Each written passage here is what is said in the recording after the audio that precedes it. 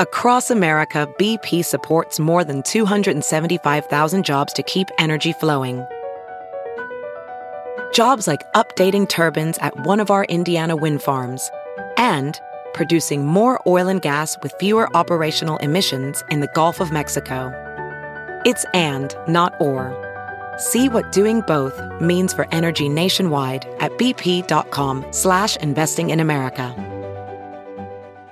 What are the benefits of getting married? Now, that's a question that we could probably spend years delving into, so maybe I'll refine it just a little bit. What are the financial benefits of getting married? Well, if you ask the people who don't get married but decide to be with another person on a long-term basis and cohabit, they would likely say there are none.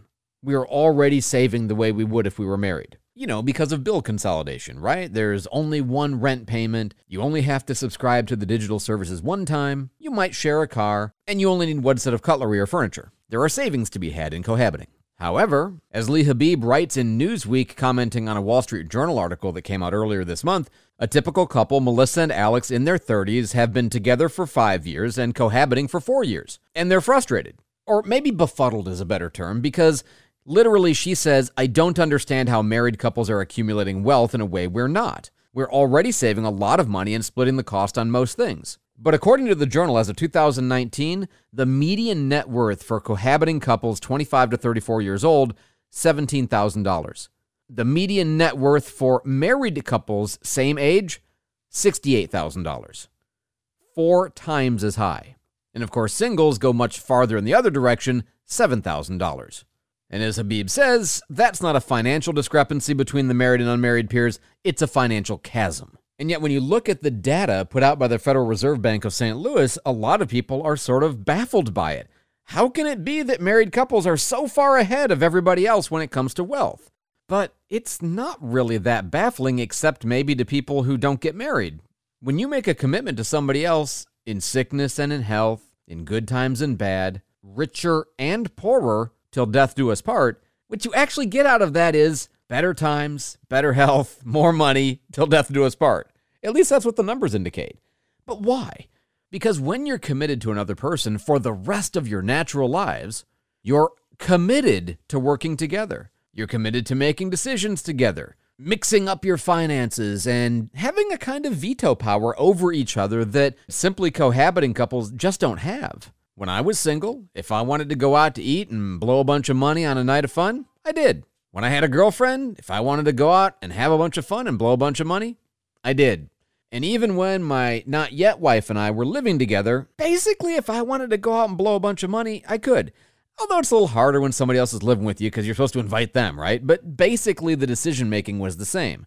But when we got married, now all of a sudden I'm not blowing my money, I'm blowing our money. And when I'm making a purchase on a credit card, I'm making it on our card. And all of a sudden, when you're thinking about finances together, you think about them differently. You criticize each other, you nag each other, or you gently remind each other that that's not really in line with our goals, you know. Especially when the big goal is what? Having kids. What do you need to do in order to have kids? Well, you don't have to buy a house, but it's a very normal thing. So that progression of get a job, get married, get a house, have children, well, those are things that very much shape the way you use your finances. And as we know, especially in a rising value market like ours today, buying a house is a wonderful way to expand wealth, whereas not buying a house, which, by the way, cohabiting couples much more rarely do, is not a good way to expand wealth. And here's what's funny. You say, well, then there's kids. Yep, and kids are expensive. They absolutely are. And typically cohabiting couples aren't interested in making kids, at least not as often. And you would think that would be where married couples fall behind.